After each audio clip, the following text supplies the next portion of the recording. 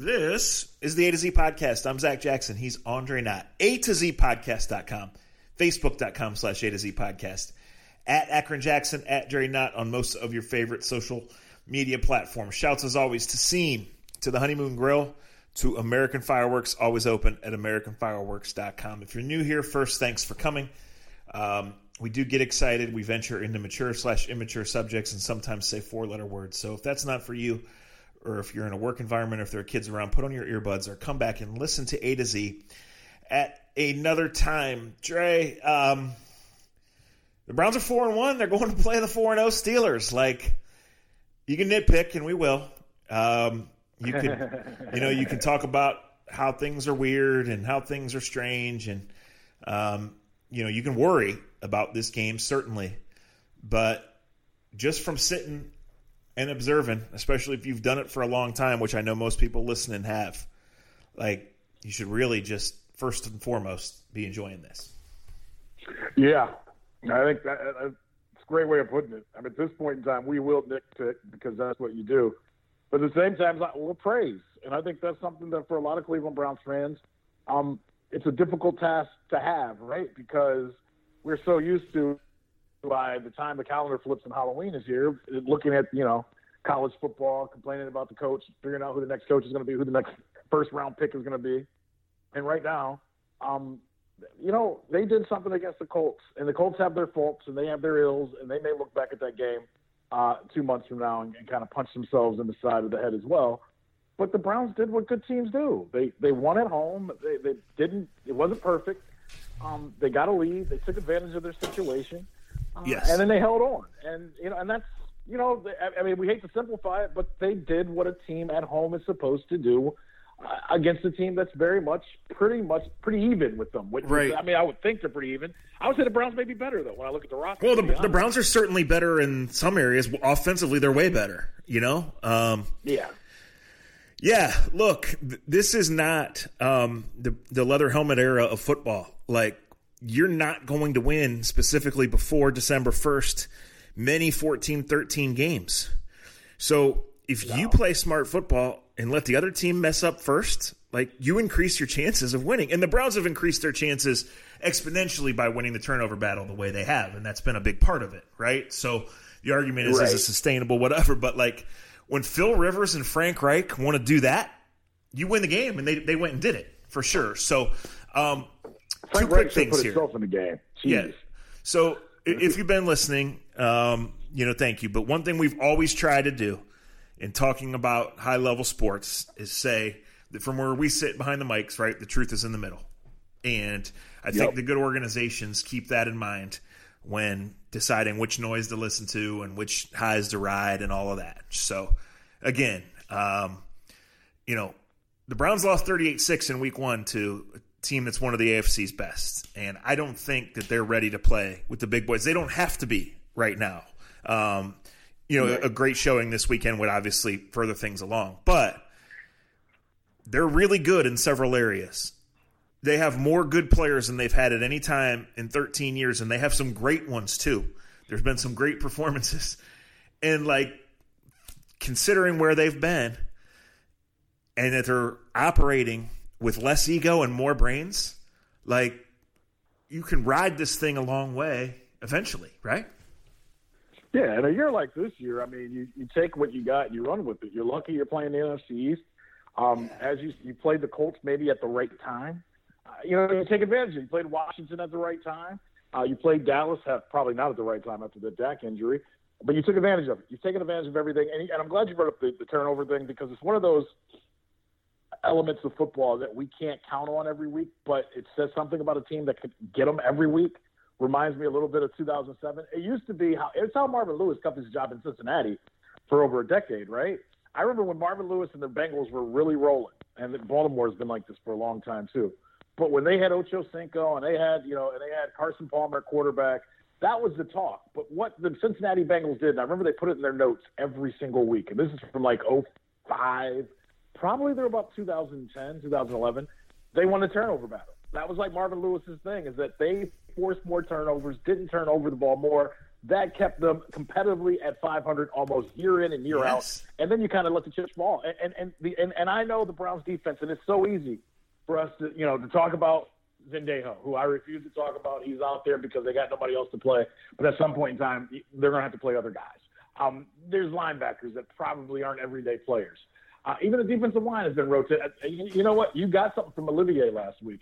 And Garrett right now, because Garrett plays the position he plays and he gets so much attention, he's like two players. Hell, he's like three players at time. You know that he's getting pressure on the quarterback. And let's be honest, you scored over 30 points. But to me, Zach, you won the game on the safety that was forced. Terrible play by Phillip Rivers. He should have just left everything. And we have to talk about this by the end. Joe Posnanski, is that what his name is on The Athletic? Joe Pacansky. He wrote a great story. Oh, no. Yeah. Posnanski. No. I know a Joe Pacansky. Sorry. Yeah. Posnanski. Whatever. Time out. But I want to talk about Phillip Rivers in Hall of Fame before the end of this podcast. We have to do it. But what I would say is Myles Garrett is playing like three players. Your defense isn't that great, but if he's constantly getting pressure and constantly getting double-teamed, constantly getting chipped, constantly getting triple-teamed, and can stay healthy, he is forcing turnovers in his own way. Like I said, the game-winning play is the safety where Phillip Rivers basically pulled the Zach Jackson in seventh grade playing football, and he realized he was going to be a writer and couldn't play. No, that's right. He moves a lot like I always moved on the football field, and that's not good. That's not good.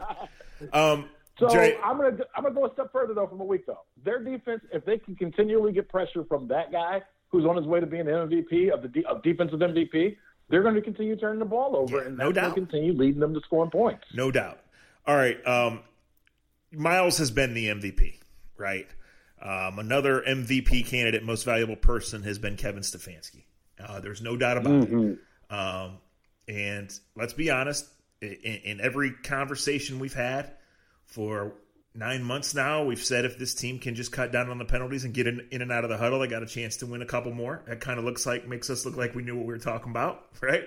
Right. When we get on this show, we'd like to think we're always right, and when we're not, we still have to talk like we're always right. That's just how it goes. But Kevin Stefanski, in a way, has tested an A to Z theorem. And it's not that the Browns don't have good players, because they certainly do have good players. And they have more, as you've touched upon, they have way more good players on the offensive side of the ball than on the defensive side.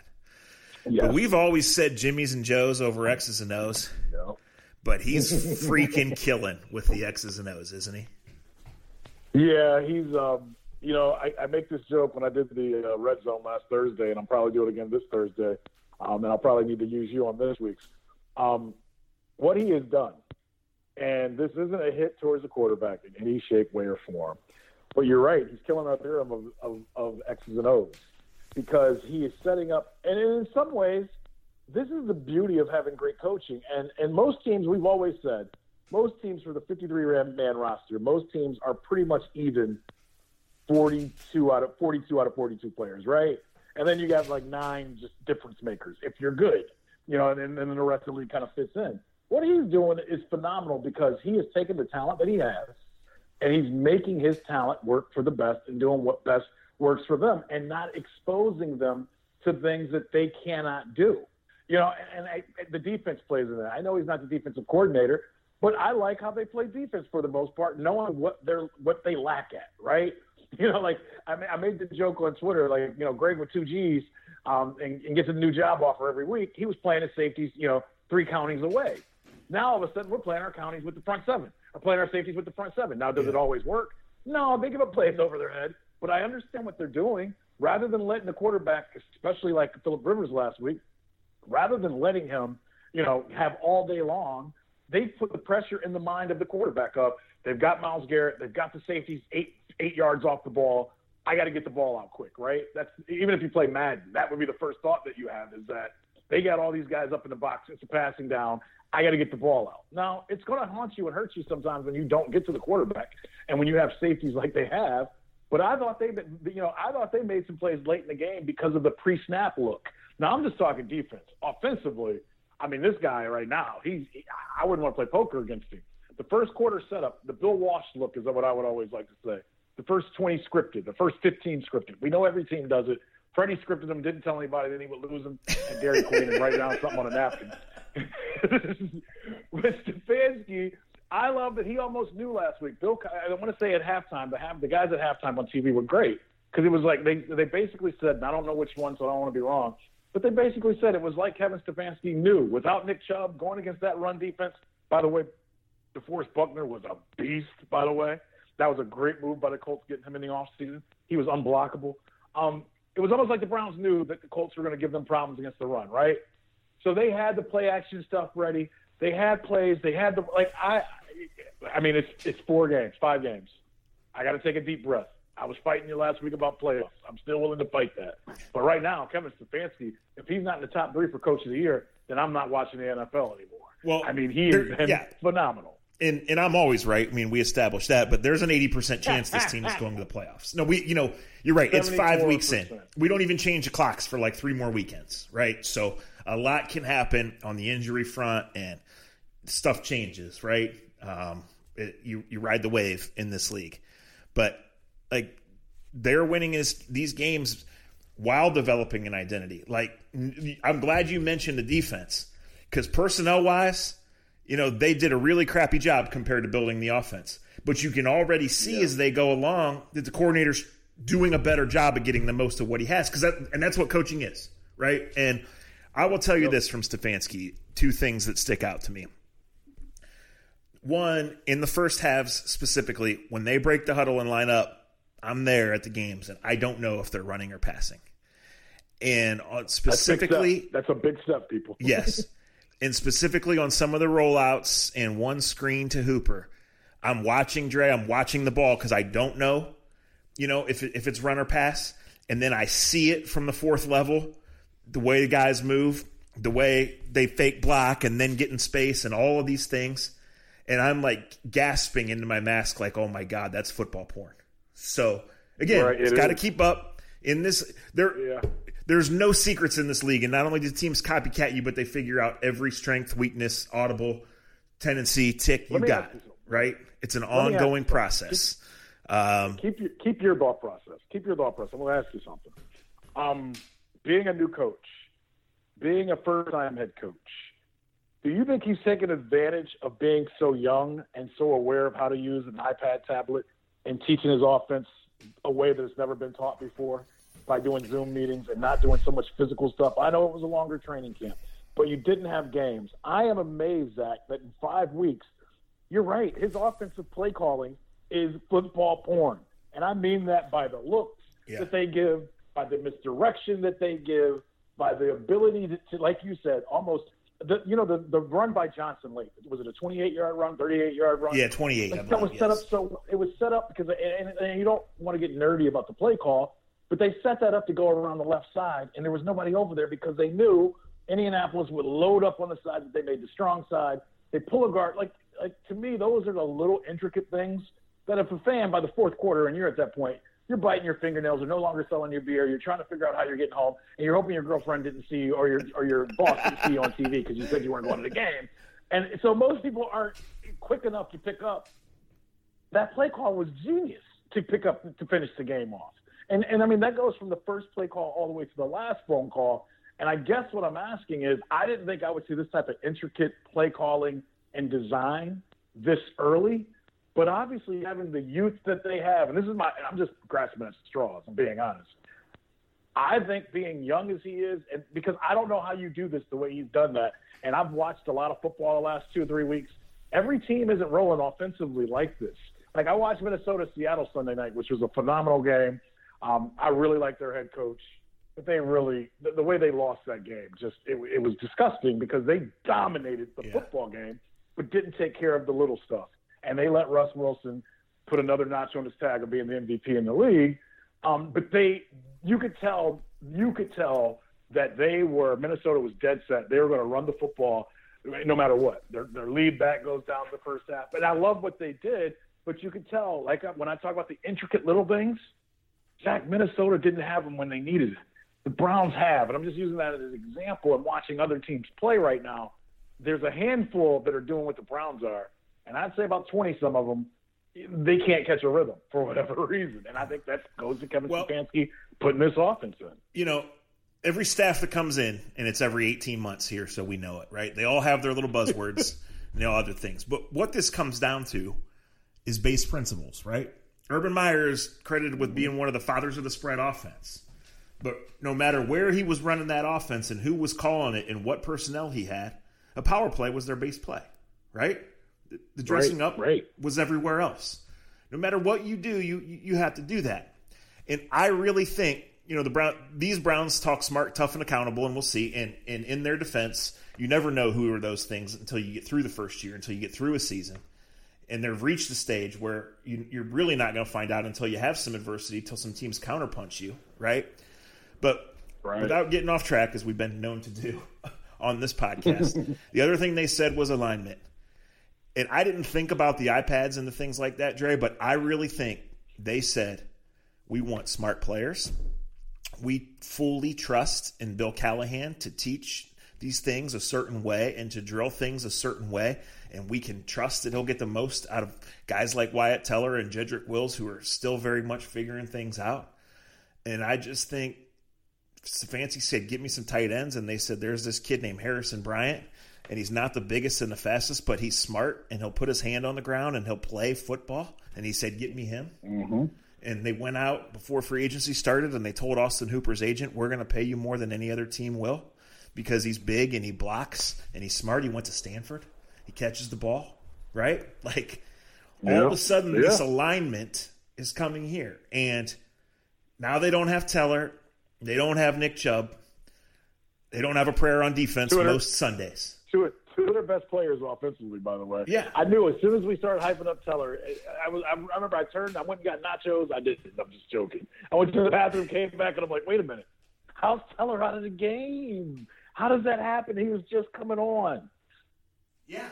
And that's going to be a blow. But when you think about how hard this game is and just all the time they lost and how this is always the time when the good teams start getting good.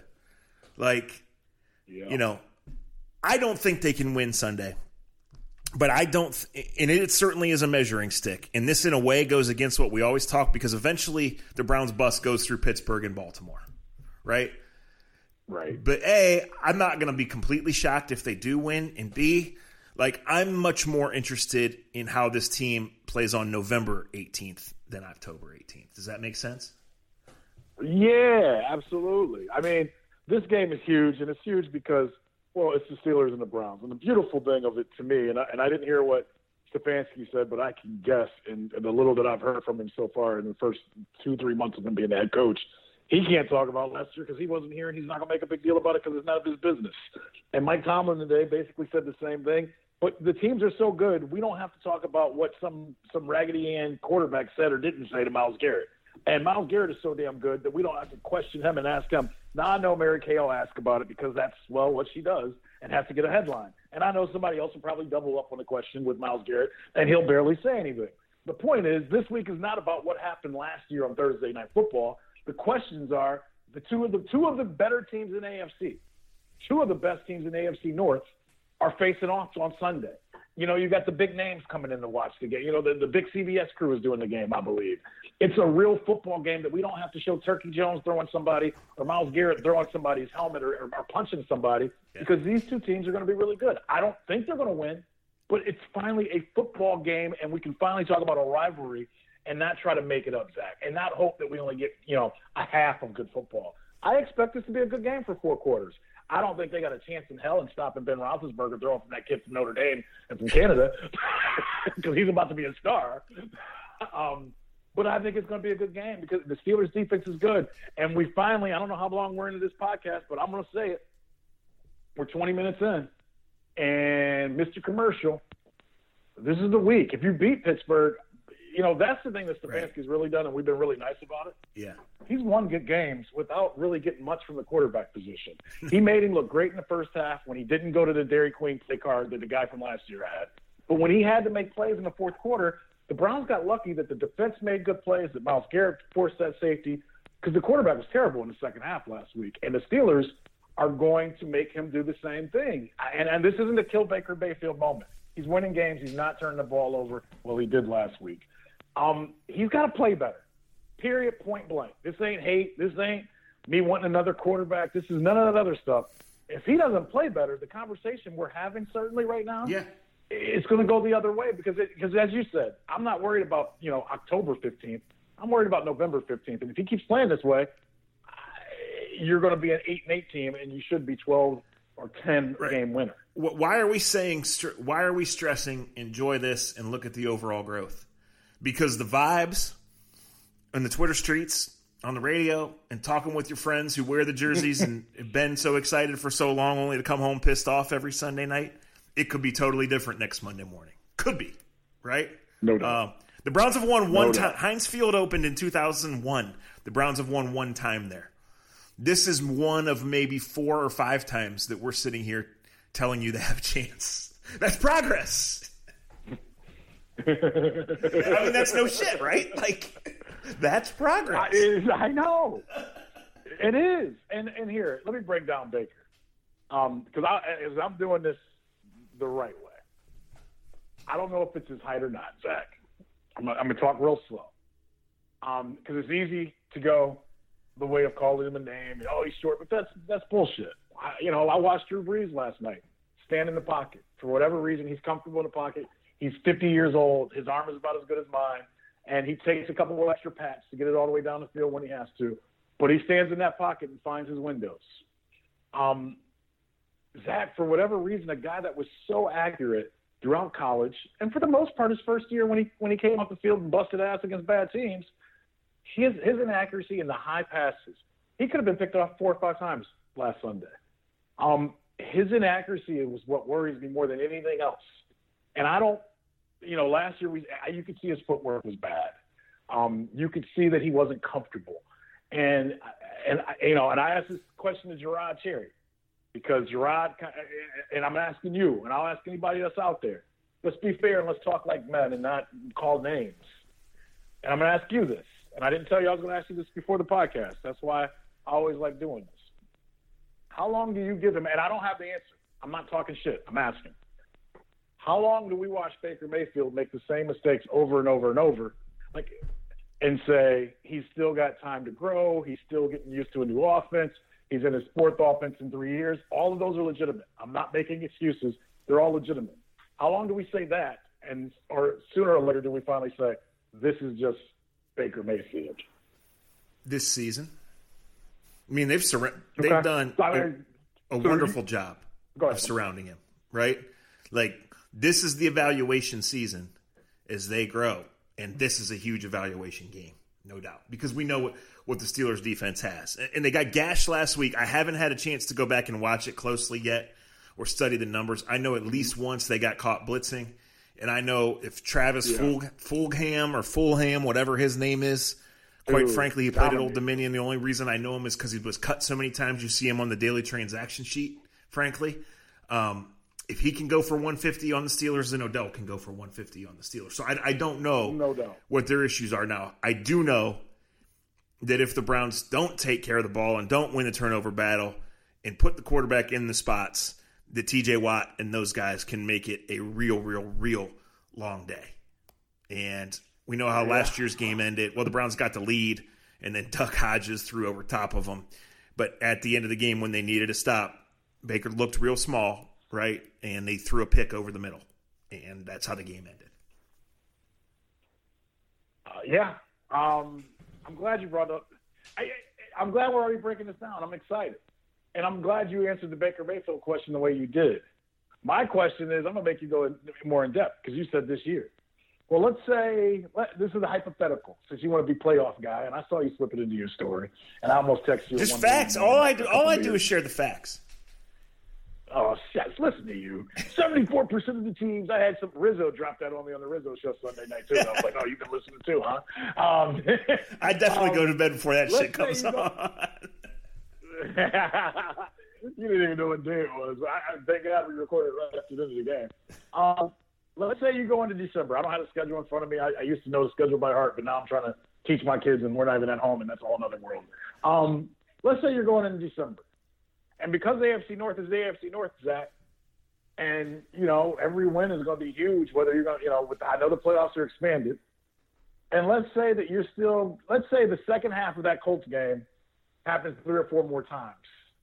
over the next month and a half. And you're going into the stretch drive, and that's still what you're getting. Well, what do you do?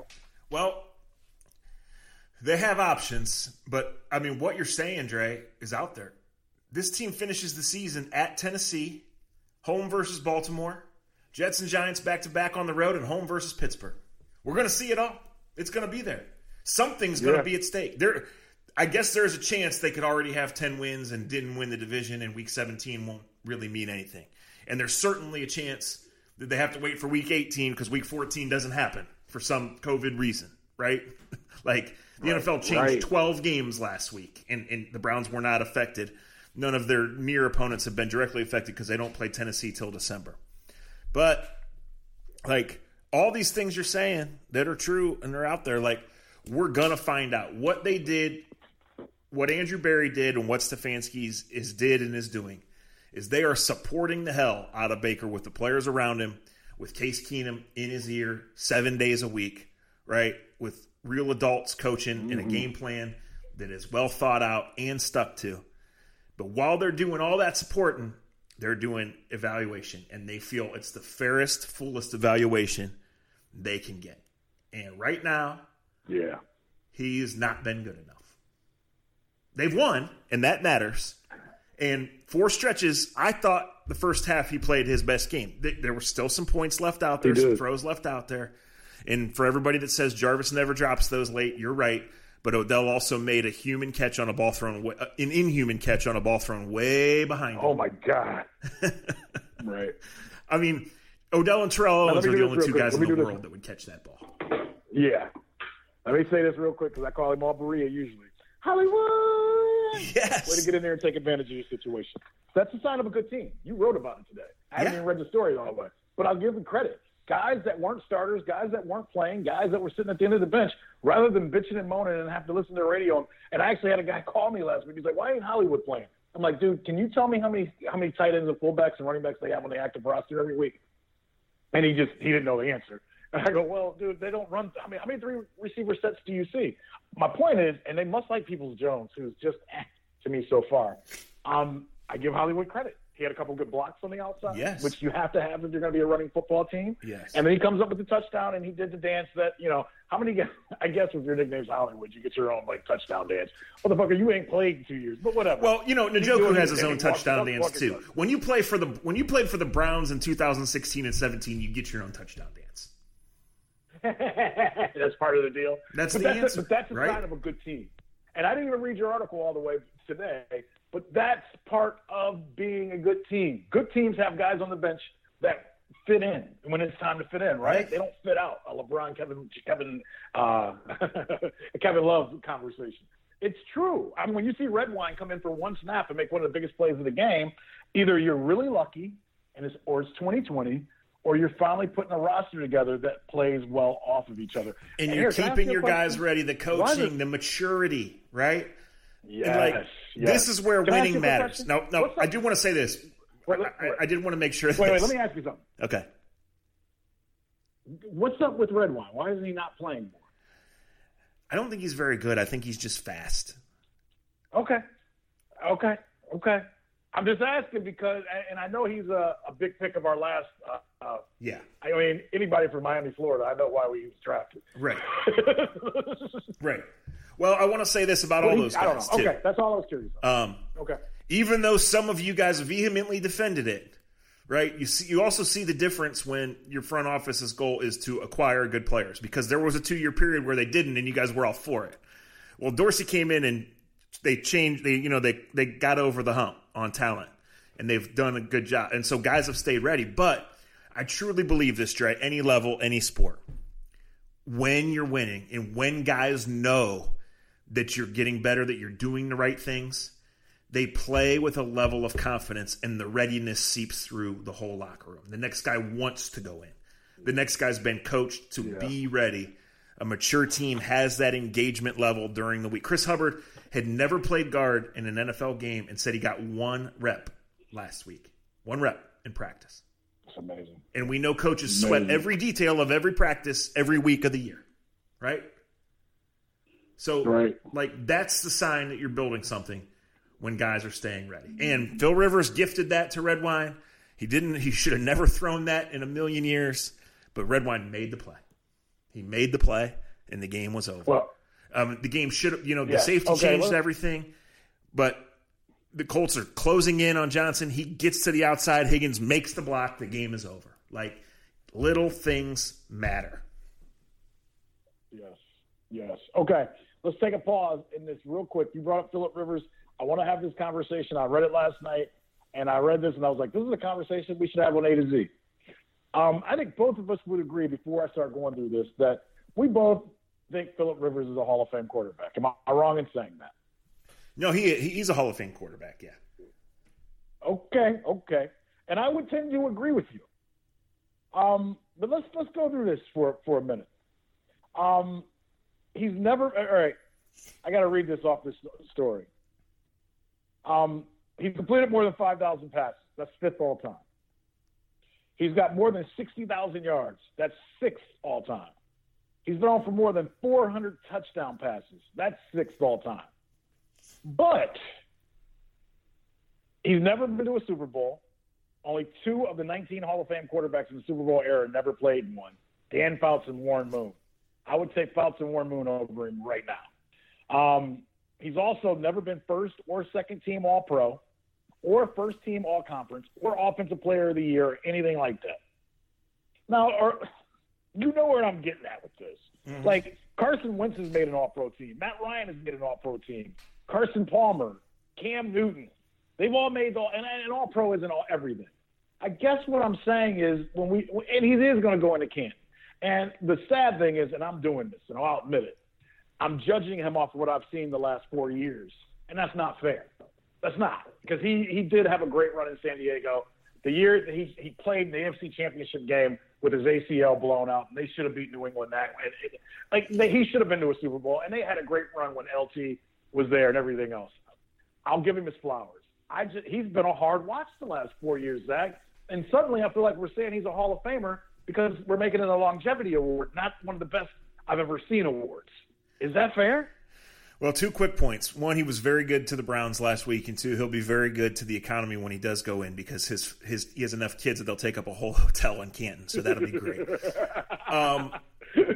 You raise a good point, and there is a chance that he is more worthy of the Hall of Very Good than the Hall of Fame based on what he's done. Yeah. But the precedent is there, Dre. Yeah. To me, there's no doubter. To play for as long as he had, post those numbers. You're right. The Chargers did not ever get over that hump, but they were the number 1 seed at least one year. They lost to the Patriots. Remember, it was a huge upset. And that was a long time ago. Then you had the year he blew his knee out. I mean, when you just look at the guys that made it, the Super Bowl thing stands out. When you say 2 of 19, that jumps out. That's the case against him. Maybe he won't be a first ballot, but I would say based on precedent and based on those numbers, I'll be shocked if he doesn't get in. I will be shocked as well. It's one of those cases that'll be fun to talk. Here, I'll put it this way. I put down the whole process of how we do the NFL Hall of Fame. I feel like there should be more voices, more rooms. A guy like Doug Deacon's voice should be heard. I feel there's a lot of guys like Doug Deacon that are around that you could find guys that, whether they're doing color or analysts or just football guys. Nothing against writers. I just feel like we should have more of a variety of guys. Can I get my thought on that? I'm not saying that. Yeah, go ahead. Yeah. I absolutely believe that you're right. I believe guys already in the Hall of Fame, like 4 to 6 of them, should be on the committee, and that they should rotate every 2 to 3 years, just like the writers. There should be term limits on the writers too, because if you have an agenda or you worked in a certain city or cities your whole career, and those cities happen to have good teams for great runs, the dynasties, right? And the whole rub with the Hall of Fame is that if you play on great teams and you play in big games, then you stand out above the crowd, right? Both to the public and inside. Right. But there absolutely should be more variety and fresh voices in the process, 100%. Yeah. And I would just like to be in the room when the conversation comes up about him being a Hall of Famer. Like I said, I'm not saying he isn't. I just don't see him as one of the greatest. And okay, maybe he's not a first ballot, but it's just frustrating. And like I said, I am judging him a lot over what I've seen the last 3 seasons, and that's not fair because he's played since I was in college, damn near. we can go back to the regular. You know, him and Ben were in the same draft. I like where the Browns are at. I got to ask you. Go ahead. Him and Ben were in the same draft. Yeah, right. And Ben to me has been Ben's been and Eli. Eli just walked away a year ago. Those are the first three quarterbacks in that draft. Was that 04? 04. I think it was 04 or 05. Yeah, it was 04. Yeah. Yeah. The Browns took Kellen instead of Ben. Same draft as Kellen. Yeah, Kellen's in prison. And I can't make no more jokes about that. I'm not going there. And Lord knows I could. I just lost my train of thought, damn it.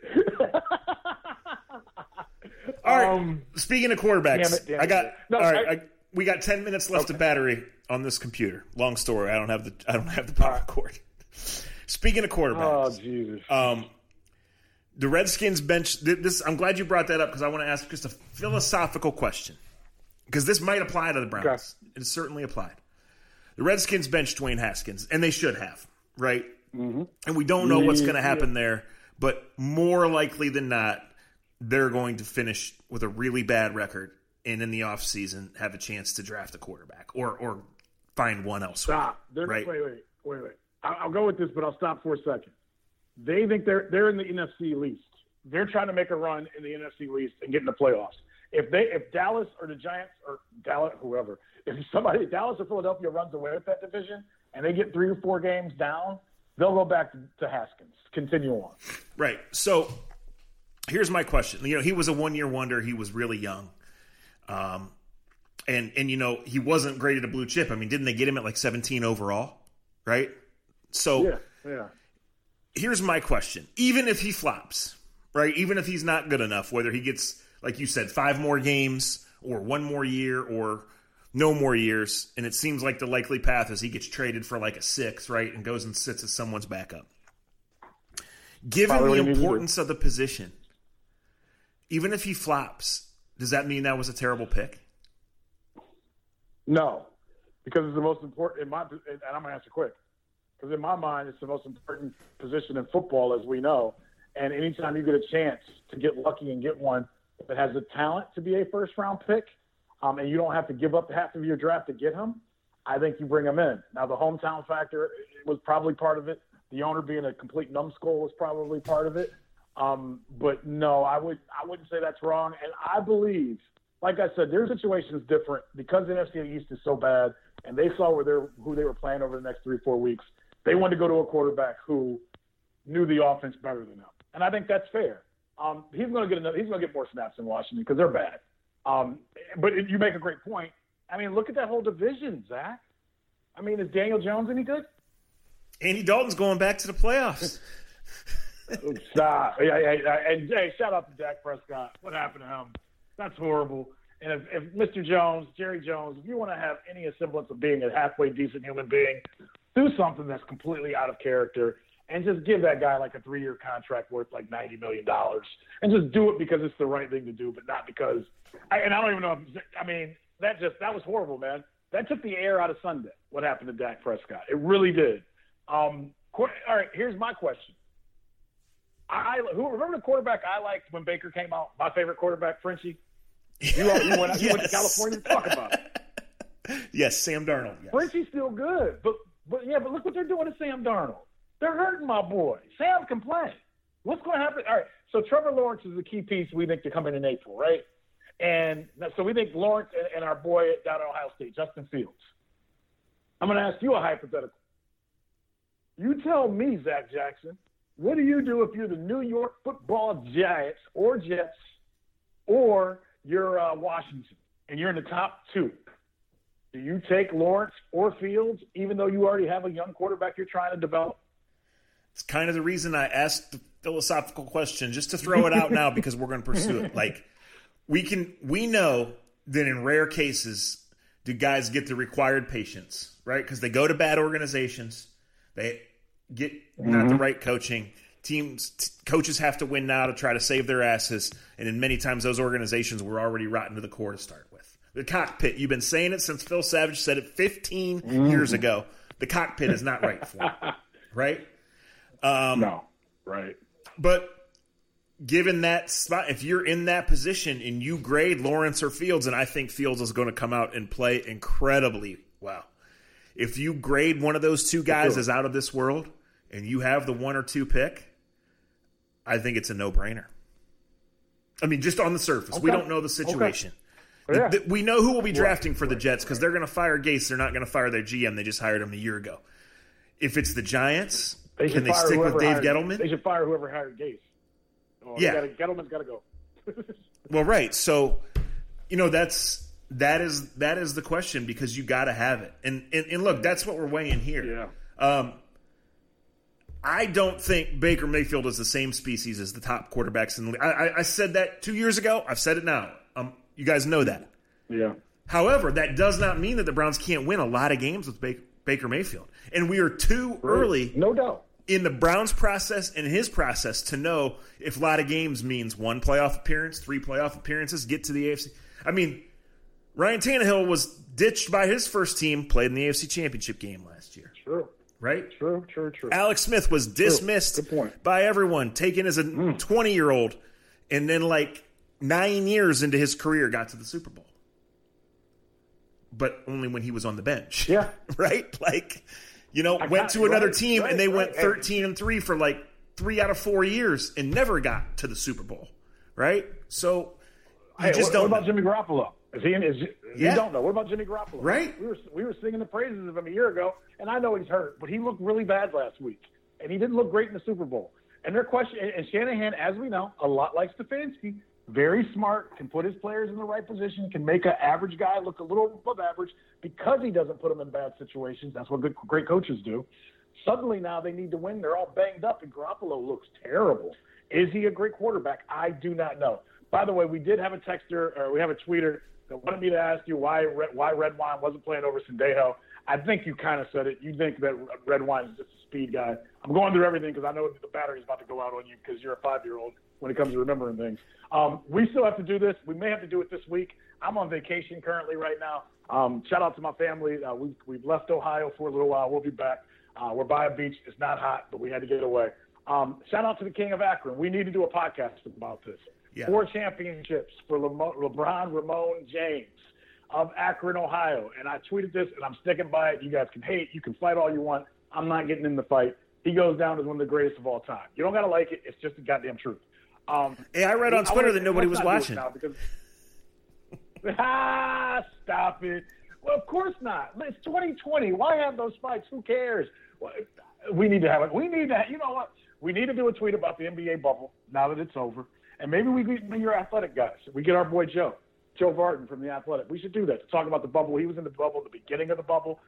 We need to do that. We need to talk about LeBron and what they came out with. We need to hit on – there's a couple things I need to hit on with you, and that's probably a good thing.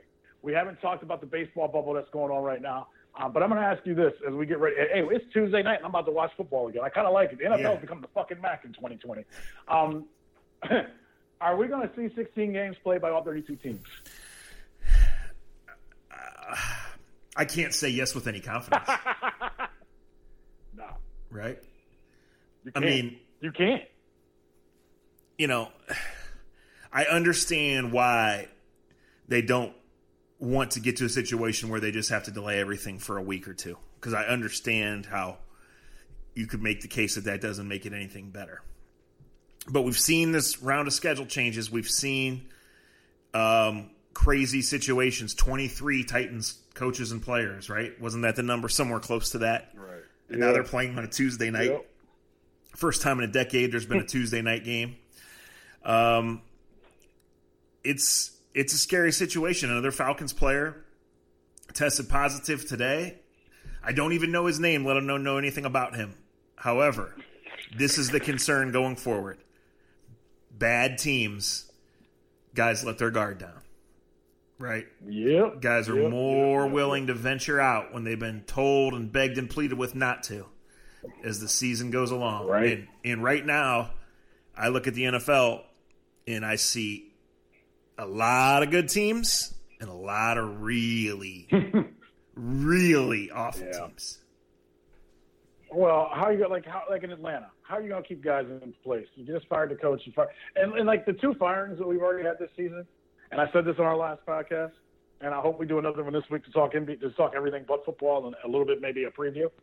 The 2 guys that were fired already this year should have been fired years ago. What does that tell you about NFL owners and it just like the whole thought process? The Falcons haven't been the same since they gave up that lead to the New England Patriots 2 Super Bowls ago. Like, what are we doing? Right. Like, why are you wasting the time? Why are you, like, what are we doing? Just wasting freaking time and players. So now Matt Ryan, and like you talk about quarterbacks, is Matt Ryan a top 10 quarterback? I think most people for the last 8 years would say yes. He's right on the line, give or take, right? Now, what have you done? Now you've lost probably the best years of his career because all you did well was draft him and Julio Jones, and you were so close to winning, and you hung on to that for too long. Now you're in the abyss. Congrats. It's interesting. The line is fine, The teams that have the quarterbacks are the ones that consistently have a chance. You don't have to. We've seen that you do not have to have that A-list quarterback to win your division or to advance through January. But in building to beat those guys and seeing who's going to be there, because they're all really young. I mean, Russ Wilson was during the 2012 draft. So Russ is probably 30, 31, right? Mahomes is 24 years old. That's crazy. Lamar Jackson's 23 or 24 years old. Ben and Rivers still doing it. Crazy. Aaron Rodgers was the 2005 draft, so he's not far behind them. All amazing to me. Hey, really amazing.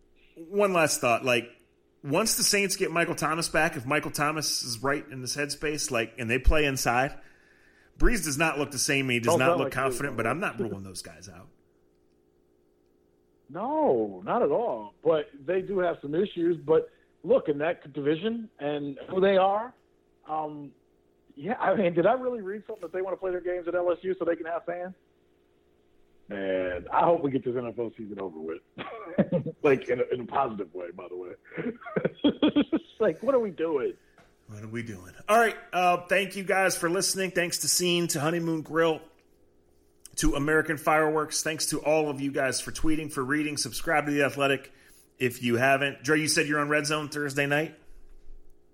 Yeah, Red Zone Thursday night. I'll be back in town. We'll do that from 8 to 10 on Sports Time Ohio. I may try to get Zach in there at some point in time on Thursday to continue this conversation. Also, shout out to The Athletic. I think you guys have like a birthday or something that just came up. Was it 3 years now or whatever else? Whatever that is. But congratulations to The Athletic. Congratulations once again to J.R. Smith, Deion Waiters, who went from doing gummies on a plane in Miami and thinking he was hallucinating and dying to stealing a ring with the Lakers. That's 2020 in a nutshell. Ball hard, D. Waiters. That's how you do it, JR. Take that shirt off and swing it around your head like a helicopter. I didn't see a second of the deciding game because it tipped off right as the Browns game ended, and I was writing, I was podcasting, and I was driving home. The moment I got home, Dre, I put my phone on the charger, I put my stuff away, I took my shoes off, I came back to the phone, and the very first video I saw when I opened Twitter was a shirtless JR dancing. And I said, that looks familiar. Hey, man, I know nobody was watching or nobody cares, supposedly is what people say. But that was a really cool moment. It really was. And the Anthony Davis part is cool to me. That's why I really want to have a conversation about basketball and where it's at. I mean, I think college basketball is going to start in a couple of weeks or a couple of months, in a month, hopefully. And the Anthony Davis story is a great one. And I don't think a lot of people totally get or know it or have it. We've made the joke before. I used to do the Gary Waters show when he was the coach of the Cleveland State Vikings. And when I was doing that show and Gary Waters was talking to me every week, he had a recruit signed from Chicago. It was a junior, was a guard, a little guard that had a long eyebrow that was coming to Cleveland State.